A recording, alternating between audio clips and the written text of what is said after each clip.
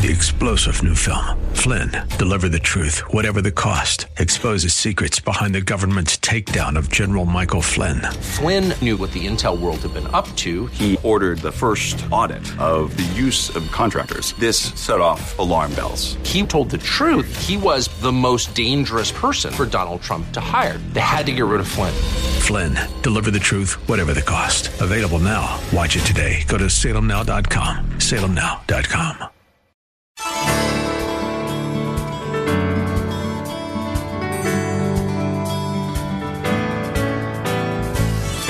Hello and welcome as we lift up Jesus with Pastor Dudley Rutherford. I'm Kyle Welch, and we're glad you are joining us for tonight's broadcast. Have you ever asked yourself the question, who is Jesus? Or what does it mean to be saved? How about questions like, what is eternity? Or is there really a God, and where is he when I'm truly suffering? These are just some of the topics we explore every weeknight at this time.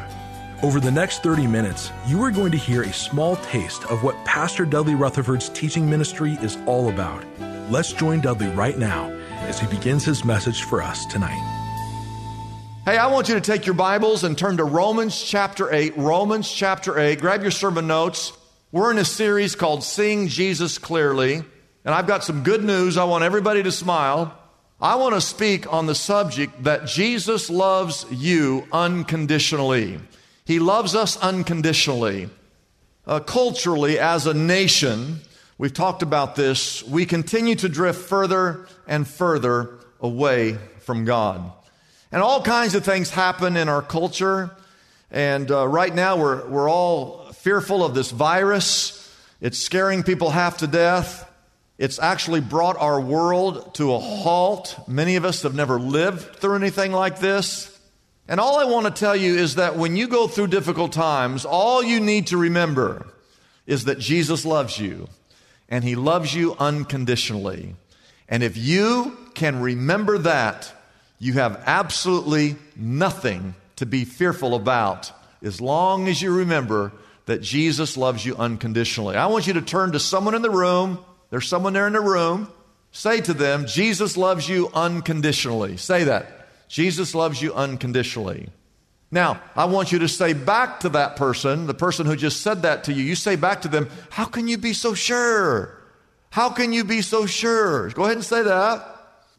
And now what I want you to say back to your neighbor is listen to the sermon. Listen to the sermon. I want to give you 3 reasons why I know that Jesus loves us unconditionally. Number 1, write this down if you're taking notes. First of all, what's called the declaration of the Scriptures. The declaration of the Scriptures. And as you read through the Bible, page after page after page after page after page after page is the story of how God loves you and how God loves me unconditionally. And the first reason why I know this is true is simply because the Bible declares that he loves us. And I just want to read through some of these verses. Romans chapter 8, verse 38. It says, for I am convinced. I want everybody to say the word convinced. I am convinced that neither death nor life, neither angels nor demons, neither the present nor the future, nor any powers, neither height nor depth, nor anything else, including COVID-19, anything else in all creation, that nothing will be able to separate us from the love of God that is in Christ Jesus our Lord. Amen and amen. Ephesians 3 verse 19 tells us that God's love surpasses knowledge. 1 John chapter 4 verse 7 and 8, dear friends, let us love one another, for love comes from God. Whoever does not love does not know God, because God is love. 1 John 4 verse 19 tells us we love because he first loved us. In John chapter 15 verse 9, the Bible says, as the Father has loved me, Jesus said, so have I loved you. And then in John chapter 15 verse 12, Jesus said these words, my command is this: to love each other as I, Jesus, have loved you. Now, what I want to ask you is, what am I reading out of right here? Am I reading out of an encyclopedia?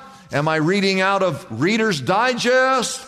Am I reading out of the Los Angeles Times? What am I reading out of? I'm reading out of the Bible, the Bible. Yes, that's the book for me. I stand alone on the Word of God, the Bible. You can tell I have 2 grandchildren. You can, because I sing that song to them all the time. Now, this book, the Bible, is either true or it's not true. If it's not true, if the Bible is not true, I say we close it up and we just go about our business, because there is no God and there is no truth and there is no such thing as God's Word. But if it is true, if this book is true, and I believe it is true, then you can be assured that Jesus loves you and Jesus loves me, because the Bible declares it. Amen, amen. I want to tell you one of my favorite stories of Dwight L. Moody. Dwight L. Moody was an evangelist from Chicago, and he's the only man that was ever said that he shook 2 continents for God. He shook the United States and he shook Europe. This was back in the day before you had modern transportation, where it took you months to go back and forth on a ship. Dwight L. Moody, the only man who ever said that he shook 2 continents for God. And one day, Dwight L. Moody was over in Europe, and he was speaking, and this little short evangelist, a little man, came up to him by the name of Henry Morehouse. And Henry Morehouse just kind of introduced himself. He said, "Mr. Moody, my name is Henry Morehouse." And he goes, "One day I'm going to come to America, and when I come to America, I'm going to be willing to preach for you." Well, Dwight L. Moody kind of forgot about it. He didn't think much about it, and several months went by. Dwight L. Moody was back in America. He was back at his church in Chicago, and he received a telegram. Now, all of you young people that don't know what a telegram is, just ask your parents. They'll explain what a telegram is. It's kind of like a text message. But Dwight L. Moody's at his church, and he gets a telegram, and it's from Henry Morehouse. And here's what it says. It says, "Dear Mr. Moody, my name is Henry Morehouse. Several months ago, I met you in Europe. I want you to know that I'm coming to the United States. I will be there today. And if you need me to preach for you, I am willing to fill in at your pulpit." Well, it just so happened that Wednesday night at Bible study that Dwight L. Moody had to be out of town, and he did not have a speaker lined up to speak. And so he gathered his elders together, and he told his leadership, he said, "Look, many months ago, I was over in Europe. I met this guy named Henry Morehouse, and he's here in America. I'm going to let him preach tonight at our church." He said to his men, "I want you there, though, in case he starts to say something that he shouldn't say. I want you elders to stand up and take over the service, because I've never really heard the guy preach." Well, they all agreed. Dwight L. Moody left town. The elders were there that night. Henry Morehouse was there. They introduced him. And Henry Morehouse, he stepped into the pulpit of the great Dwight L. Moody. And here's what he said. He said, "Ladies and gentlemen, take your Bible and turn to John chapter 3, verse 16. He preached what those people said was the greatest sermon that they'd ever heard in their life on the text of John 3:16, "For God so loved the world that he gave his one and only Son, that whosoever believeth in him shall not perish, but shall have everlasting life." At the end of his sermon, here's what Henry Morehouse said. He said, "Anyone in this room that wants to make a decision for Jesus Christ, stay right where you are. The rest of you are dismissed." And the story goes, not a single person got up and walked out of that room that night. That every single person made a decision for Jesus Christ that night after hearing that sermon on the love of God. The elders got together in the back of the room, and they said to Henry Morehouse, "Hey, what are you doing tomorrow night?" He said, "Thursday night." They said, "What are you doing?" He said, "I'm not doing anything." They said, "Would you be willing to come back and preach for us tomorrow night?" He said, "I'd love to." So before they dismissed, the elders stood up and they said, "Ladies and gentlemen, come back tomorrow night, Thursday night. Henry Morehouse will be preaching again." The next night, Thursday night, the house was packed. And for the second night in a row, Henry Morehouse stood into the pulpit of the great Dwight L. Moody, and here's what he said. Ladies and gentlemen, take your Bibles and turn to John chapter 3, verse 16. For God so loved the world that he gave his one and only Son, that whosoever believeth in him shall not perish, but shall have everlasting life. And again, he preached one of the greatest sermons that they had ever heard in their life. The elders got together in the back of the room. They said, what are you doing tomorrow night? He said, nothing. They stood up. They said, hey, people, come back tomorrow night. It's Friday night. Henry Morehouse is going to preach again. Friday night came. Henry Morehouse stepped back in the pulpit. His text again was John chapter 3, verse 16. It was so good, the elders said, what are you doing tomorrow night? He said, Saturday night, I'm not doing anything. They stood up. They announced, hey, come back tomorrow night, Saturday night. Henry Morehouse will preach. Now, guess who came back in town Saturday afternoon?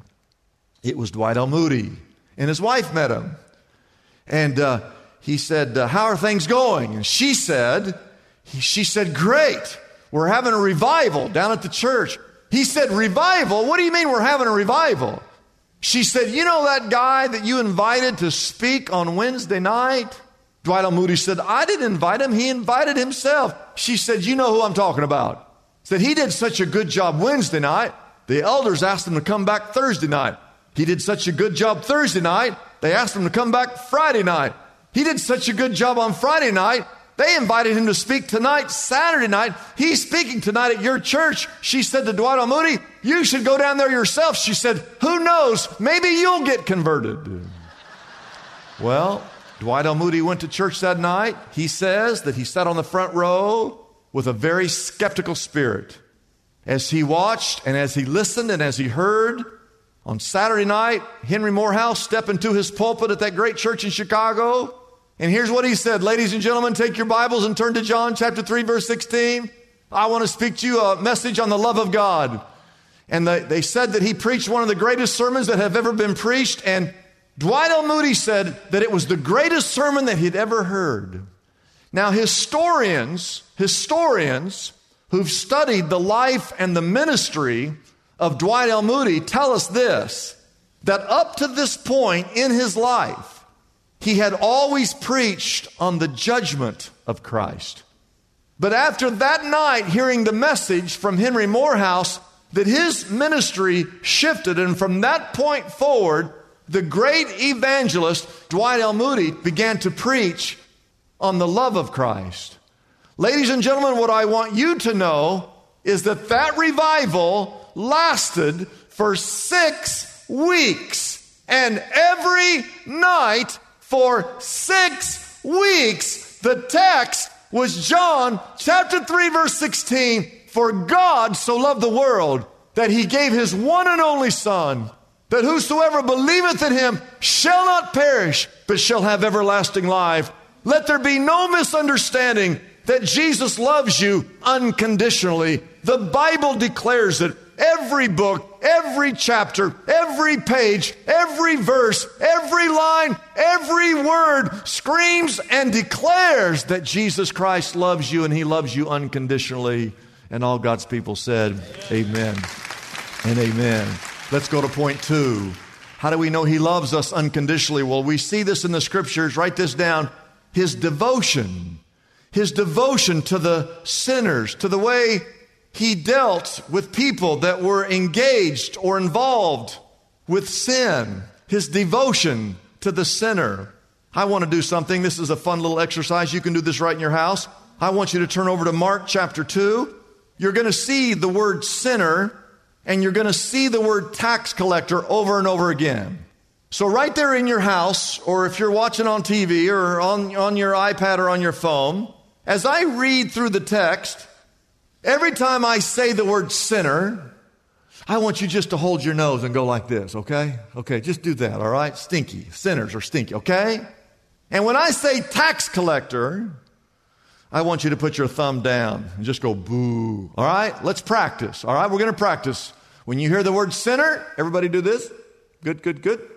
And when I say tax collector, you do this. And just go boo. Good, good, good, good. All right. I feel like you're really enjoying that way too much. But let me read through the text. I'll help you along.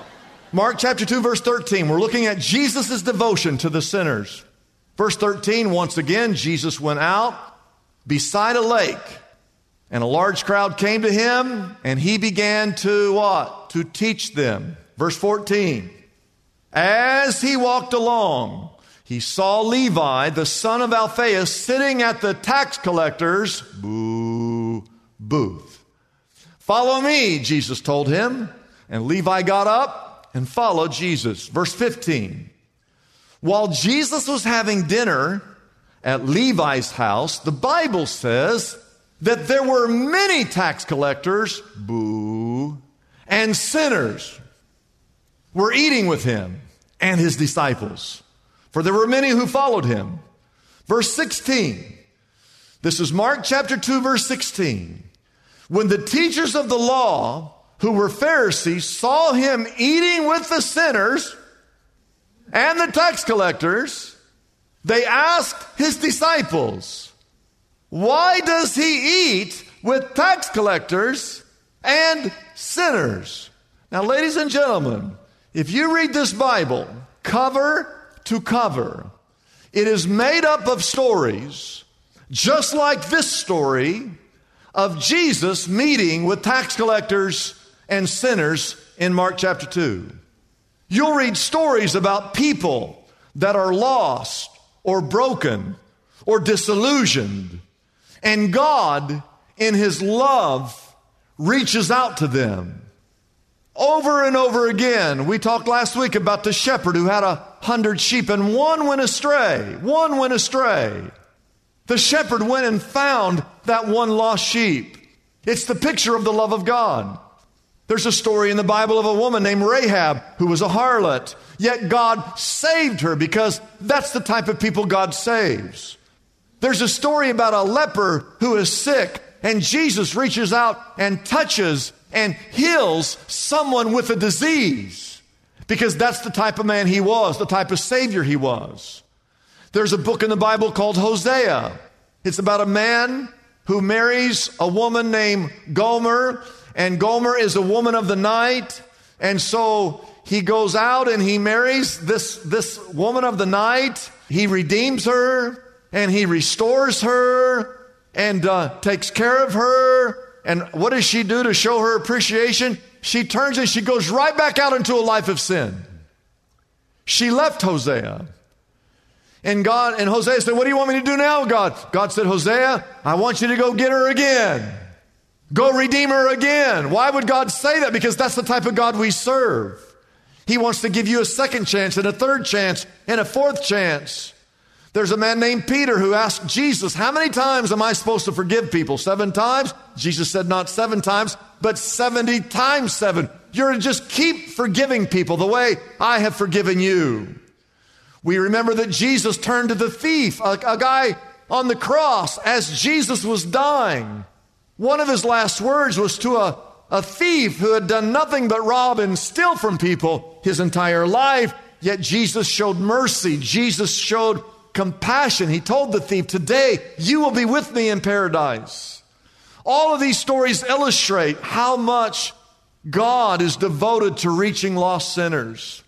Today, if you just looked at the people in the room where you're seated there, I mean, just take a look at who's here. We had close to 20,000 people watching the sermon last week.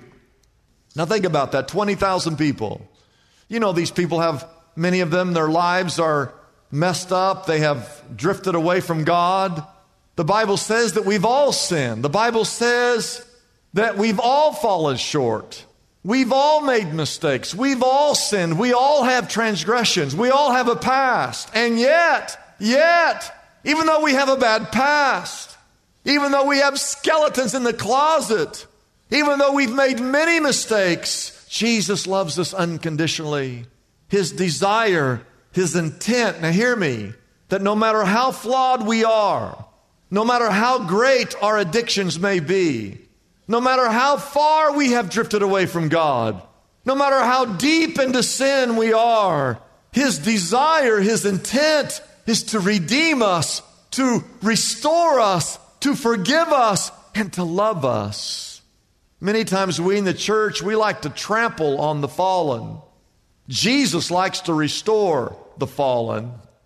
And if you're listening here today, I just want you to know that if you're broken or if you're discouraged, or you're downhearted, or you're fearful, if you feel unloved, if you feel unwelcomed, if you feel unfixable, you need to come to Jesus, because there's nothing in your life that you could ever do that would cause God to love you any more than He already loves you. And there's nothing you could ever do to ever cause God to love you any less than what He already does. He loves you unconditionally. I want you to go back and look at verse 15, Mark chapter 2. There's a couple more verses. Look at verse 15. We read this once already, but there's one word in verse 15 that's in there 2 times.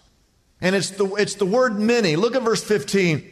While Jesus was having dinner at Levi's house, the Bible says there weren't just a few tax collectors and sinners. The Bible says there were many tax collectors and many sinners that were eating with Him and His disciples. For there were, here it is for the second time, there were many who followed Him. Jesus wasn't some weird, creepy guy that no one wanted to be around. No, He was so unique, so kind. He was so engaging. He was so sincere, so loving, so genuinely concerned about others that many people were drawn to Him. There were many tax collectors and many sinners that just wanted to be around Jesus. Jesus didn't care how wealthy they were. He didn't care what color their skin was. He didn't care what their social status was. He didn't care if they were a saint or a sinner. He didn't even care if they were in the church or out of the church. He loved tax collectors. He loved sinners. He loved lost people. He loves you and He loves me. That's what you need to know and understand, that the Bible talks about that. I've read through the Gospel of John. I don't know if you've ever just read through one of the Gospels and just look at all the people that Jesus hung out with. In John chapter 1, He's with some fishermen, some stinking, smelling, uneducated, dirty, foul-mouthed fishermen. That's who He's hanging out with in John chapter 1. John chapter 2, He's at a wedding. You know what happens at a wedding. You know what kind of crowd gathers at a wedding. And Jesus was one that turned the water into the wine in John chapter 2.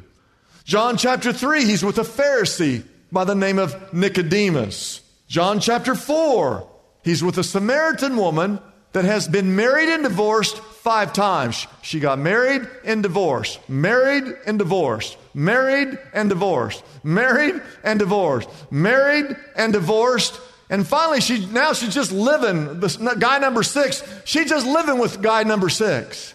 And yet Jesus spent time with her and tried to reach her and lead her into a saving relationship with His Heavenly Father. John chapter 5, He's at a feast called the Feast of the Jews in Jerusalem. And the Jews were the one, of course, that ended up rejecting Him. In John chapter 6, He feeds 5,000. He's at a picnic. And He feeds, Jesus, He feeds 5,000 people. You know, there were some good people and there were some bad people in that crowd. He fed all 5,000 of them, and He Himself picked up the tab. John chapter 7, He stands once again before the scribes and the Pharisees. In John chapter 8, He's with a woman that was caught in the act of adultery. On and on it goes. The devotion that Jesus showed to lost sinners. We hope the message you just heard tonight from Pastor Dudley has been a blessing to you. Isaiah 55:11 reminds us that the preaching of God's word never returns void. We want you to know we have phone counselors standing by if you are in need of prayer. Our number is simple to dial. It's 888-818-4777. We know the enemy is always at work with his deliberate and calculated attacks against us. So please don't hesitate to call us if you are alone and need to pray with someone right now.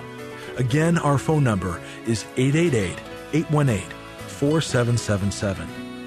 We also want you to know that Pastor Dudley Rutherford has a monthly devotional that he'd like to share with you. You can easily sign up to receive this devotional by simply going to our website, liftupjesus.com, and clicking on a link at the top of the page that says Monthly Devotional. There is a place on the Monthly Devotional page where you can enter your name and email address and begin receiving Pastor Dudley's monthly devotions on a regular basis. It's that simple. This is just one of the many resources we offer on our website, liftupjesus.com. That website again is liftupjesus.com. I'm Kyle Welch, hoping you'll join us again tomorrow night at this same time here on KKLA as we lift up Jesus with Pastor Dudley.